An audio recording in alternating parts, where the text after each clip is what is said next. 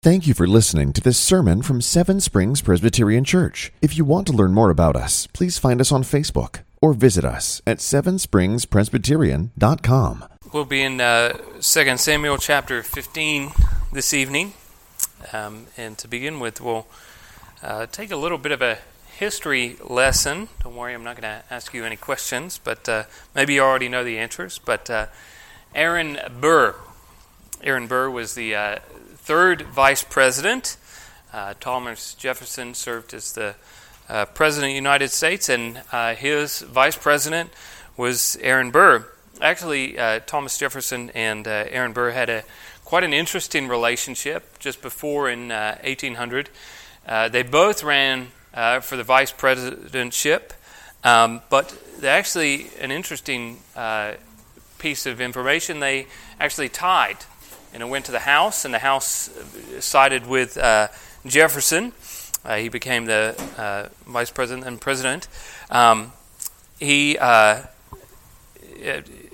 was part of the Democratic Republican Party, if you could imagine.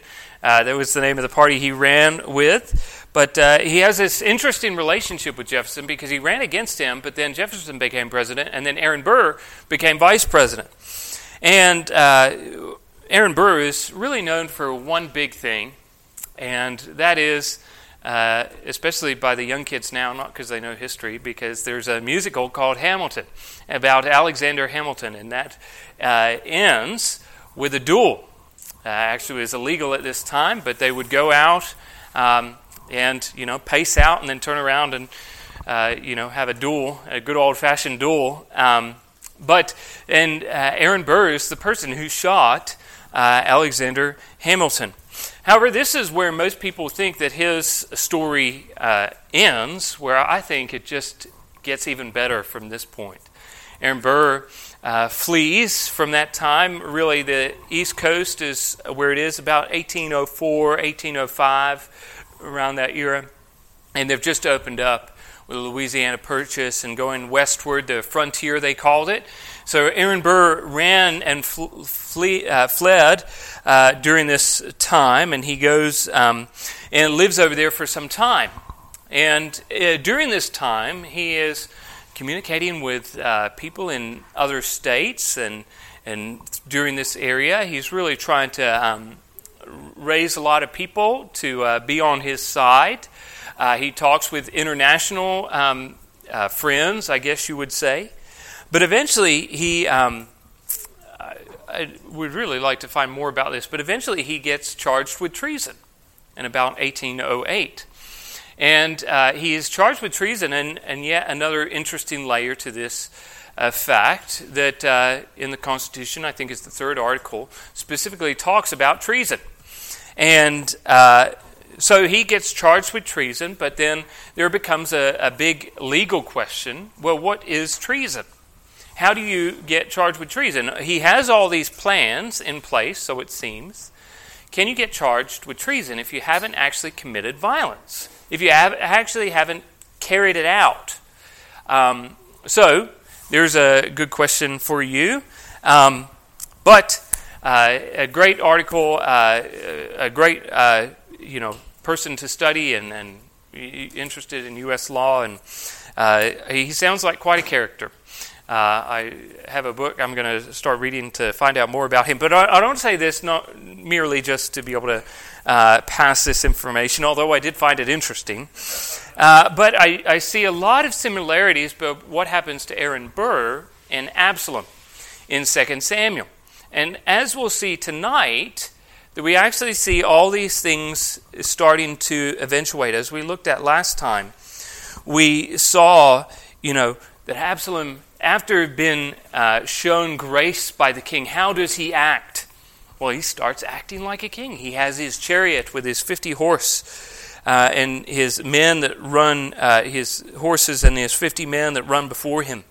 He's working politically at the city gate, trying to make everybody favor him as king. Wouldn't it be great if Absalom were king, or even if he was just a judge? But he then acts like the king as well, passing judgments for people. So I think there are similarities between Aaron Burr and Absalom, you can make up your mind whether he commits treason. Hopefully we'll see at the end what happens of this section tonight. But this has all been after that kiss of forgiveness, you might say, that pardon given by the king. And Absalom had stolen the hearts of the people. Now, we find out as we turn to verse 7 that at the end of 4 years, Absalom said to the king, "Please let me go and pay my vow that I have vowed to the Lord in Hebron." So he's going along riding his chariot with his 50 men before him, looking like a king. He's taking shots at the king, planting all these seeds, and now he's acting like the king. All of these types of things he's doing, and we find out it's happening over a large period of time. It's not he's just doing this for a day or two. He's doing this for a large period of time. We find out it's 4 years. So back to this timeline again. We're getting close to the end. But here you see that a large amount of time has passed. Up to this point, he was allowed into the king's presence after 7 years. And now we have up to 11 years after all these events have taken place that he's slow and patient in what he's doing. And after 4 years of being able to be in the presence of the king, being able to ride around in his chariot, he goes and asks the king that he may go and pay a vow which I vowed to the Lord in Hebron. Now 4 years of riding around in your chariot, asking about where is your justice. Wouldn't it be great if someone could hear you? Having people come and pay homage to him. 4 years is a long time. It's a very long time, especially in the political sphere. But even you can see here, the narrator is focusing on Absalom. Really, Amnon was really just the start, but it was Absalom who's the main person that the narrator, the author is focusing on during this. That he's doing all this political maneuvering during this time. But what does he do? As now he's acted like king before others, questioned the king's justice or lack thereof. He's had people pay homage to him. Now he acts like a true believer. That he goes and asks the king that he might be able to go and pay a vow, which I vowed to the Lord in Hebron. For your servant vowed a vow while I lived in Geshur in Aram, saying, if the Lord indeed bring me back to Jerusalem, then I will offer worship to the Lord. So Absalom comes back. He's allowed in Jerusalem. He's been in Jerusalem a long period of time. Remember, this is probably 6 years. He's been allowed in Jerusalem. Yet he hasn't fulfilled this vow that he has made. But he seeks to be able to go to Hebron to make an offering to the Lord. Now, this is loaded with information. But also with that information, then we get further questions. We'll begin with the questions. The author points out that it's been 4 years. This vow was made with God, that he makes a condition. If God was to bring him back, then he will go and make an offering to the Lord. So, why hasn't he done this? Why has it been? It's been 6 years since he's been back in Jerusalem. Why now? Why is he seeking to be able to go to Hebron to be able to make an offering to the Lord? And that then leads to the second question. Why Hebron? If you made a vow to the Lord in Geshur, why would you then choose Hebron to be the place where you would make that offering? You're in Jerusalem. Jerusalem is where the ark of the Lord is. Jerusalem is where the priest would be to be able to make that offering as well. And we'll see as we go further into this chapter that the ark is central to David and his ministry and his life. But also God is everywhere. Why Hebron? Why does he specifically wish to go make an offering at Hebron? This is why I think it's great to be able to go through as we have, as we've gone through 1 Samuel very slowly and 2 Samuel as well, that we've seen all of these large chunks of time. Why is Hebron important? Remember, where was king? It's a rich history. Where was David king before he became king in Jerusalem? He was king in Hebron for 7 years. So it's a political post, you might say. But not only just for David, but this is where Abraham settled after separating from Lot. Lot went down to Sodom and Gomorrah, set up his tent outside of the city. And where does Abraham go, or Abram at that point?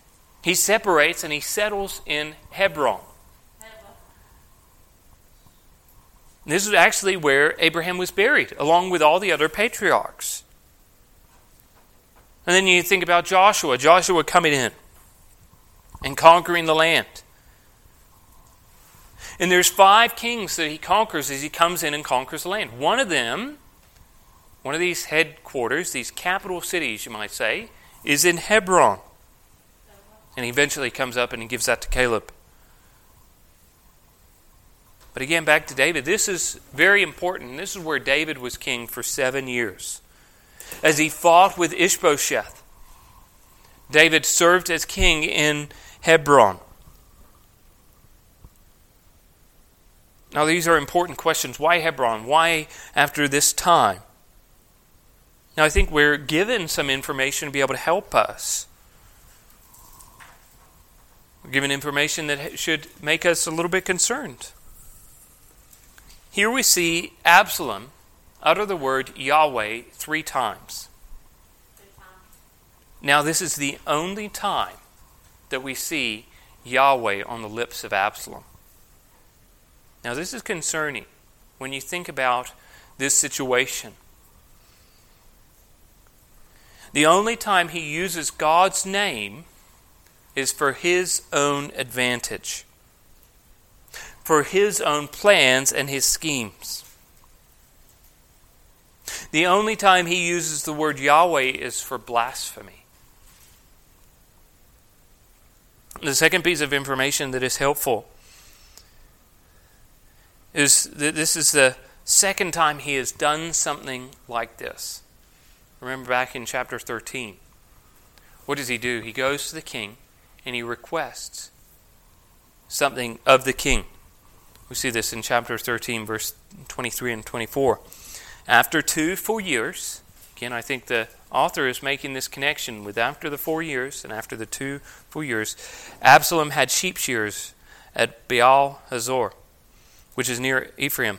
And Absalom invited all the king's sons. And Absalom came to the king and said, "Behold, your servant has sheep shears. Please let the king and his servants and go with your servant." So, the author makes a connection after a period of time, after 2 years, now after 4 years. He goes and makes a request before the king. For 2 years, Absalom has been planning the death of his brother Amnon. Now 4 years, he's been planning this. And what does he say? He's going to serve or worshiping the Lord. Now, before we get to the response, we should have a word of caution. The difference between what is said and done externally might be insignificant, or not important, or not as noticeable. We saw this with Saul. Saul would occasionally use Yahweh's name, but often it was used in a sense of getting what he wants. This common language, you might say. The Lord bless you.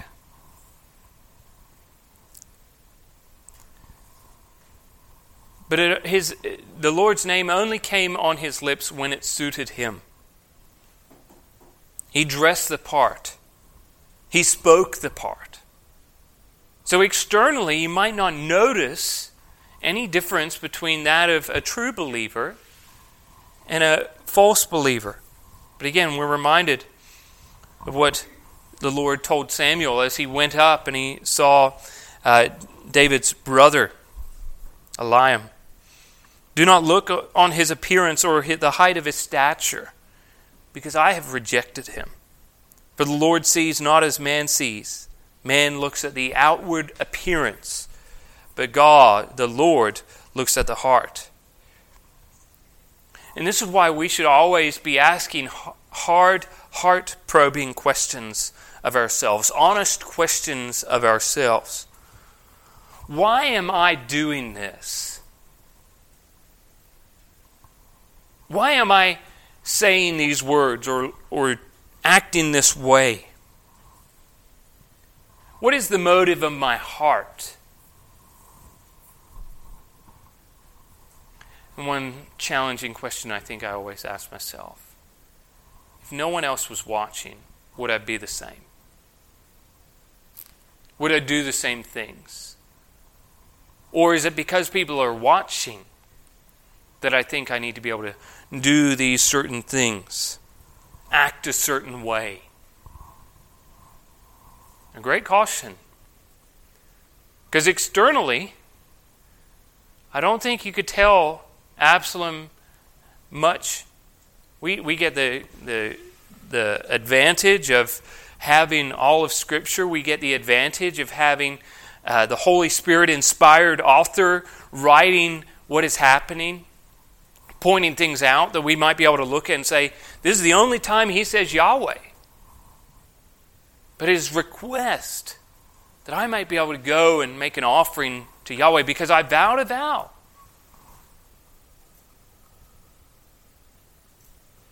But the last time Absalom came and asked the king for a request, the king turned around and said no. Just following that verse that we looked at before. But the king said to Absalom, "No, my son, let us not all go, lest we be burdensome to you." He pressed him, but he would not go, but gave him his blessing. Then Absalom said, "If not, please let my brother Amnon go with us." And the king said to him, "Why should he go with you?" But Absalom pressed him until he let Amnon and all the king's sons go with him. But now he comes to David and says, "Let me go to Hebron, that I may be able to go and make an offering to the Lord because I vowed a vow to him." The first time, King David said no. He pressed him again, and then he gave him his blessing. It's only the third time, after a lot of him pressing him. And he didn't even go. The king didn't even go. David doesn't do this time. Now, speculation is we're not told. So anything that we can say is merely just that, speculation. Is this again that discipline that is lacking from David now after what has happened with Uriah the Hittite? He doesn't feel like he can have his hand. Maybe Absalom is just a great actor. Maybe David is older. You don't know. But this time, David doesn't say no. He tells him in verse 9, "Go in peace." And he arose and went to Hebron. Now, there's another parallel to this passage, not David in chapter 13. But this is a parallel of opposites. Now, Hannah, all the way back to 1 Samuel chapter 1. Remember, she vows a vow to the Lord. And after she vows a vow to the Lord, Eli comes and sends her in peace. 1 Samuel chapter 1, verse 11. And she vowed a vow and said to the Lord of hosts, "If you will indeed look on the affliction of your servant, and remember me, and do not forget your servant, but will give to your servant a son, then I will give him to the Lord all the days of his life, and no razor shall touch his head." She vows a vow, and again she comes with the Lord in humility. "Lord, if you give me a son, he will be yours." And then, remember that interaction with Eli, and Eli turns around and tells her, "Go in peace. The God of Israel grant your petition that you have made to him." Now, both people get exactly what they want. Both people get exactly what they want in their life. Hannah gets a son whom she devotes to the Lord. Absalom wants to go to Hebron that he might be able to be made king. But yet there's another caution for us as well. Sometimes we get exactly what we want. And that is not always a good thing. And just because we get it doesn't mean it's a good thing. But David, he turns to his son after being asked this. And he says, Elek, Shalom. Go in peace. I want you to think about those words because these are the last recorded words that David utters to his son, Absalom. We have no other further interactions between David and Absalom. These are the last recorded words. As he says to his son, go in peace. But now he continues to act. He acts like a traitor.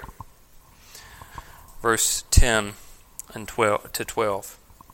But Absalom sent secret messengers throughout all the tribes of Israel, saying, as soon as you hear the sound of the trumpet, then say, Absalom is king at Hebron. With Absalom went 200 men from Jerusalem who were invited guests. And they went in their innocence and knew nothing. And while Absalom was offering the sacrifices, he sent for Ahithophel, the Gileonite, David's counselor, from his city Gilo. And the conspiracy grew strong, and the people of Absalom kept increasing. In all of this, we just see that Absalom is just an actor. We ultimately now find out what he truly wants. That Absalom was kissed by David in 2 Samuel 14, verse 33. Then he goes and buys a chariot. Absalom was blessed by David. And what does he do? He goes and gets secret messengers. Now, I think there's something very interesting about this. Is you notice that verse 10 becomes before verse 11. I think that seems like a simple thing to say, but notice the sequence of events. Before he leaves for Hebron, he's already planning what he's going to be doing in Hebron, which shows to us that period of 4 years. That merely he's not just accidentally bought a chariot. He's not accidentally questioning the king's justice system. He's not accidentally letting people pay homage to him. It is all a part of his plan. Again, that Amnon is the impatient person who needs to have what he wants right away. Absalom is the opposite. He will wait until he gets what he wants, but he will plan to get what he wants in the end. But now, Absalom is blessed by the king. Go in peace. And he goes and finds and sends for secret messengers. Now, this is the only time the ESV translates this word, secret messengers. Almost always, it is translated as spies. That is, remember the time when they send the spies in to spy out the land in the land of Canaan? This word is the word that is used here. Not secret messengers. Not just people who being quiet. There's more a deliberate nature of cloaking something. But we finally see why he needs and wants to go to Hebron. Absalom is king in Hebron, is the message that they all need to shout. He had stolen their hearts, and now he plans to steal the kingdom. As he took things into his own hands with Amnon, now he does the same here. He brings 200 men from Jerusalem. He invites them with him. Now the author, I think Nathan at this point, shows that they have nothing to do with this. highlighting it is really Absalom who's the key player in all of this. His desires, his motives. There's the secret messengers that he goes and sends for. But these 200 men that go from Jerusalem, Nathan points out, they went in their innocence and knew nothing.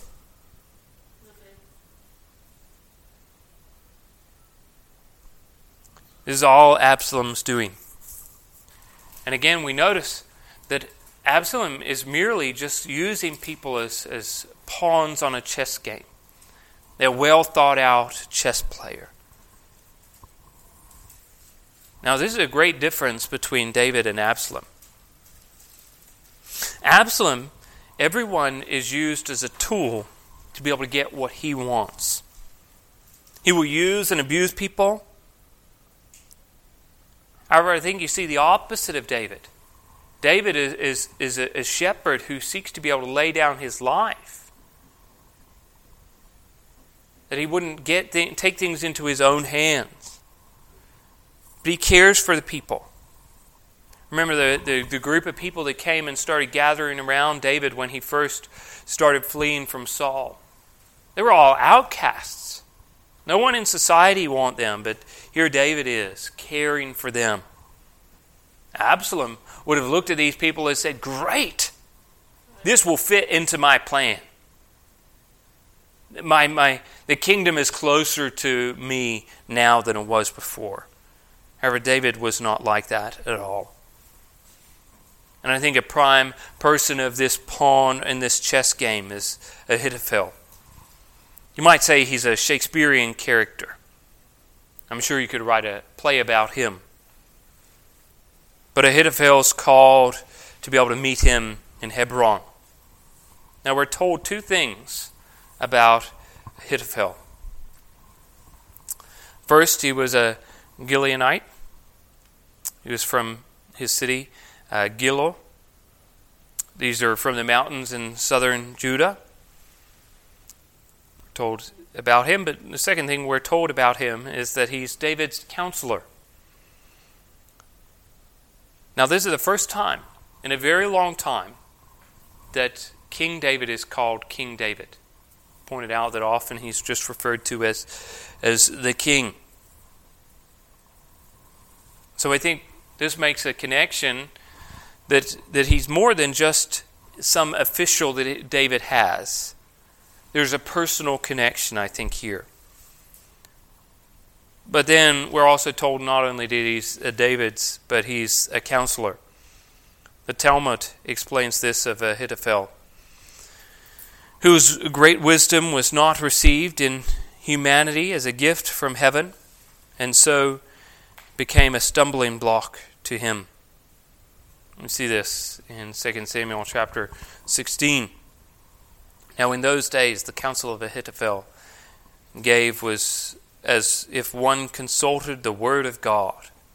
So it was all the counsel of Ahithophel esteemed, both by David and by Absalom.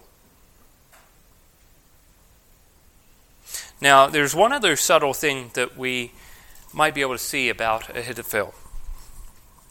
And that is that he's Bathsheba's grandfather. Now, I tend to believe this, and I think most scholars tend to lean at this. You've got to connect a couple of dots. It's not, and I think that's why there's a little bit of hesitation. That why wouldn't you just say this out front? But in 2 Samuel chapter 23, we see Eliphelet, the son of Hasbai, of Makkah, and Eliam, the son of Ahithophel, the Gileonite. So you see here, you must suspect that this is the same Ahithophel. But then you come back to 2 Samuel chapter 11, when David sends about Bathsheba, and one says, is this not Bathsheba, the daughter of Eliam, the wife of Uriah the Hittite? So here the author doesn't make that connection and make you've got to be able to connect those dots.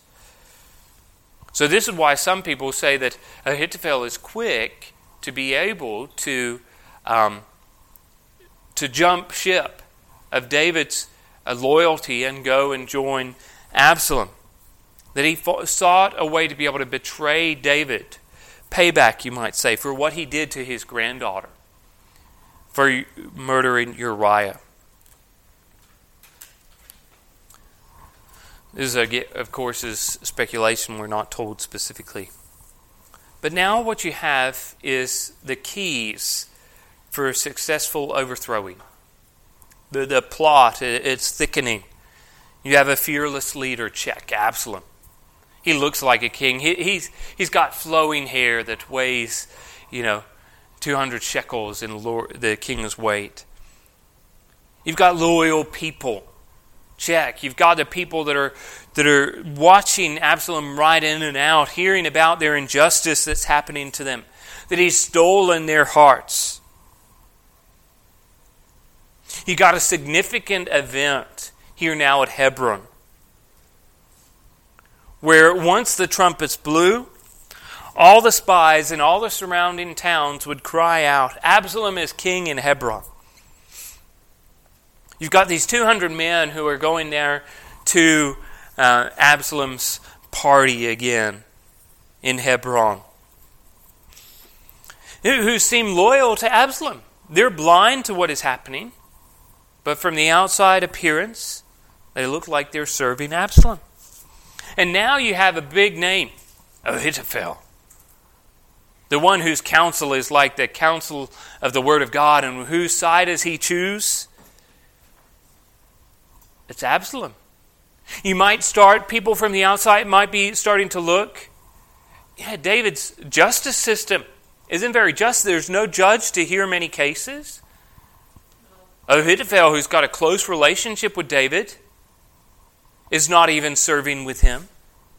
Why is he going to serve Absalom? Maybe he knows something that I don't, and he's always been right before.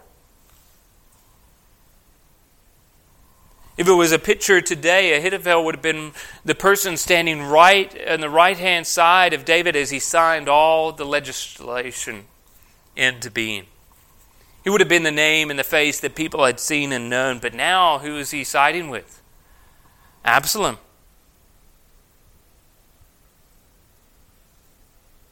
But we are given something telling us exactly what this is in verse 12, which is very important.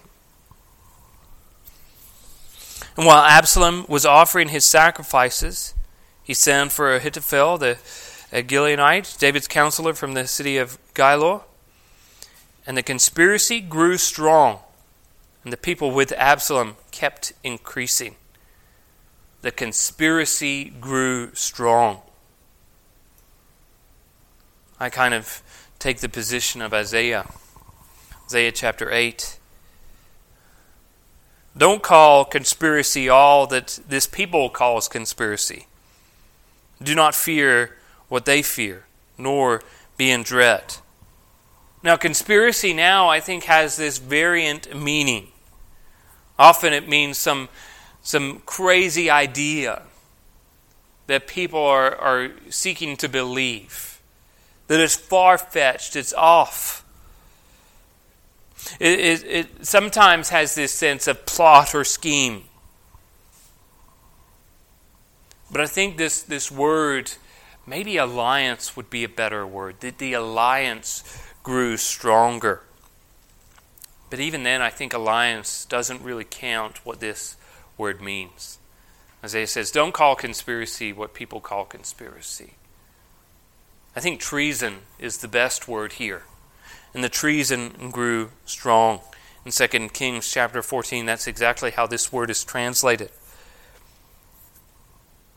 But the king of Assyria found treachery in Hoshea, for he had sent the messengers to So, king of Egypt, and offered no tribute to the king of Assyria, but as he had done year by year. Therefore the king of Assyria shut him up and bound him in prison.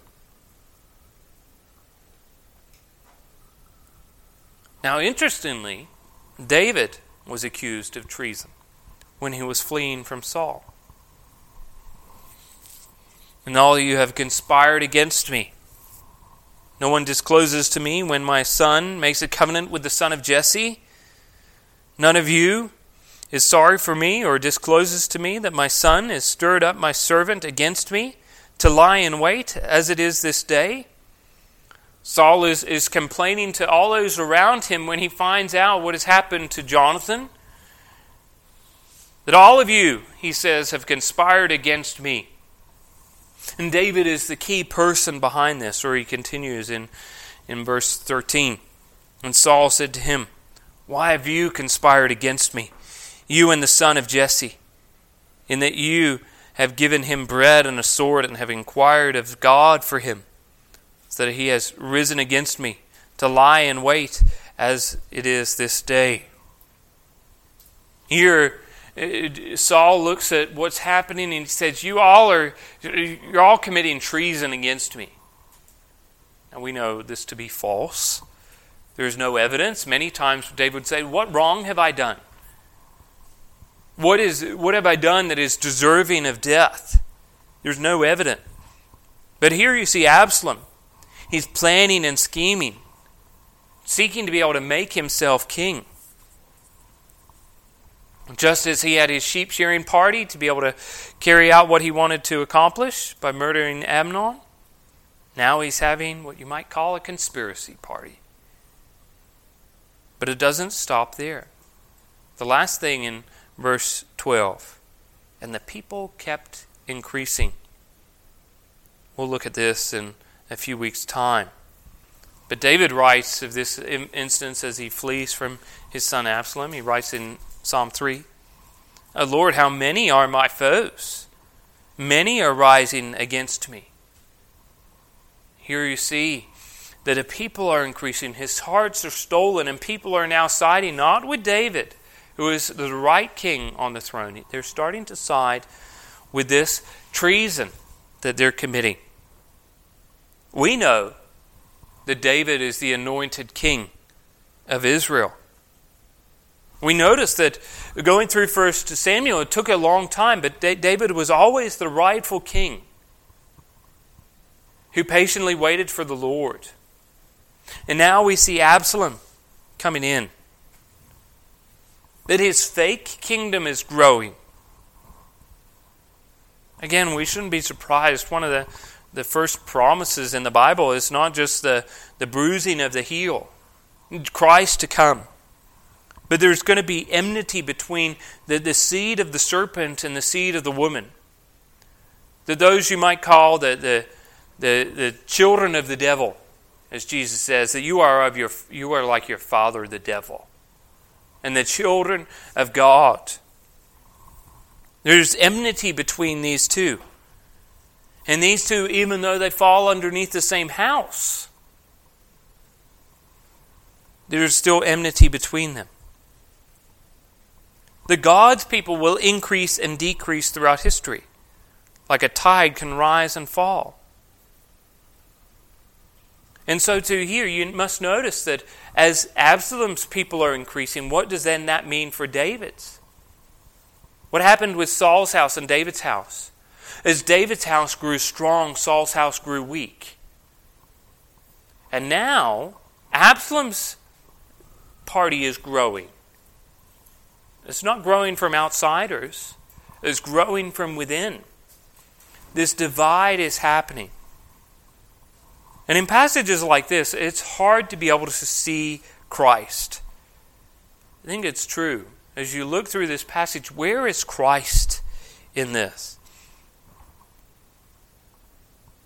And I think in passages like this, I think you see the lack of Christ, and therefore what we see is the need for Christ.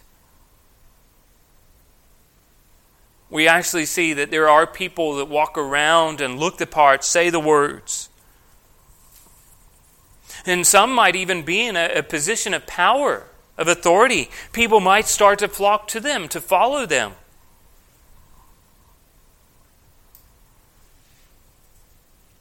But just as you see godly men sin, as David did, you also see ungodly people sin.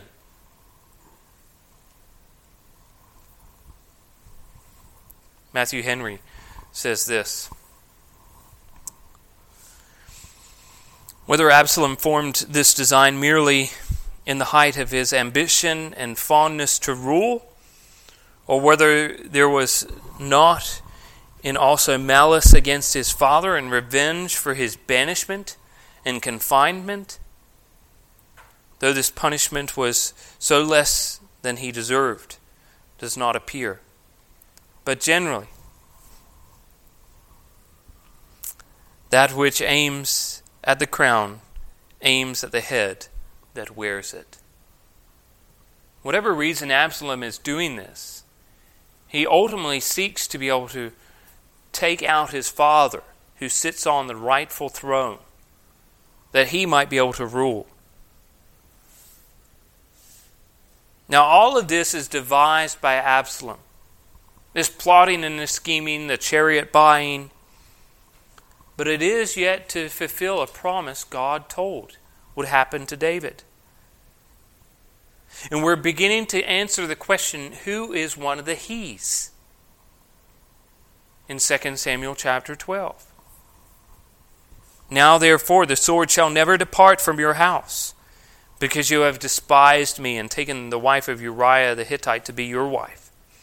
Thus says the Lord, behold, I will raise up evil against you out of your own house.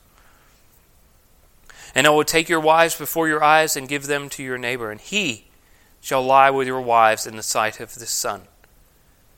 For you did in secretly, but I will do this thing before all of Israel and before the sun.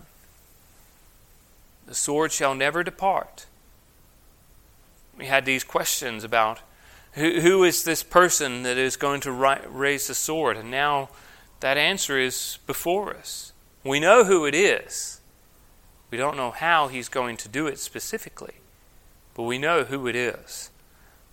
But as I said with Aaron Burr, I think that's only the beginning of the exciting tale of what is to happen. Often we don't understand the excitement that's going to follow, and I think so too. This is what happens with Absalom. We are just beginning to find out the story of Absalom. Thank you for listening to this sermon from Seven Springs Presbyterian Church. If you want to learn more about us, please find us on Facebook or visit us at sevenspringspresbyterian.com. Seven Springs Presbyterian Church began in 1874 and is a congregation of the Presbyterian Church in America located in Glade Spring, Virginia. Please join us for worship on Sunday at 10 a.m. and 6 p.m. for His glory and His gospel.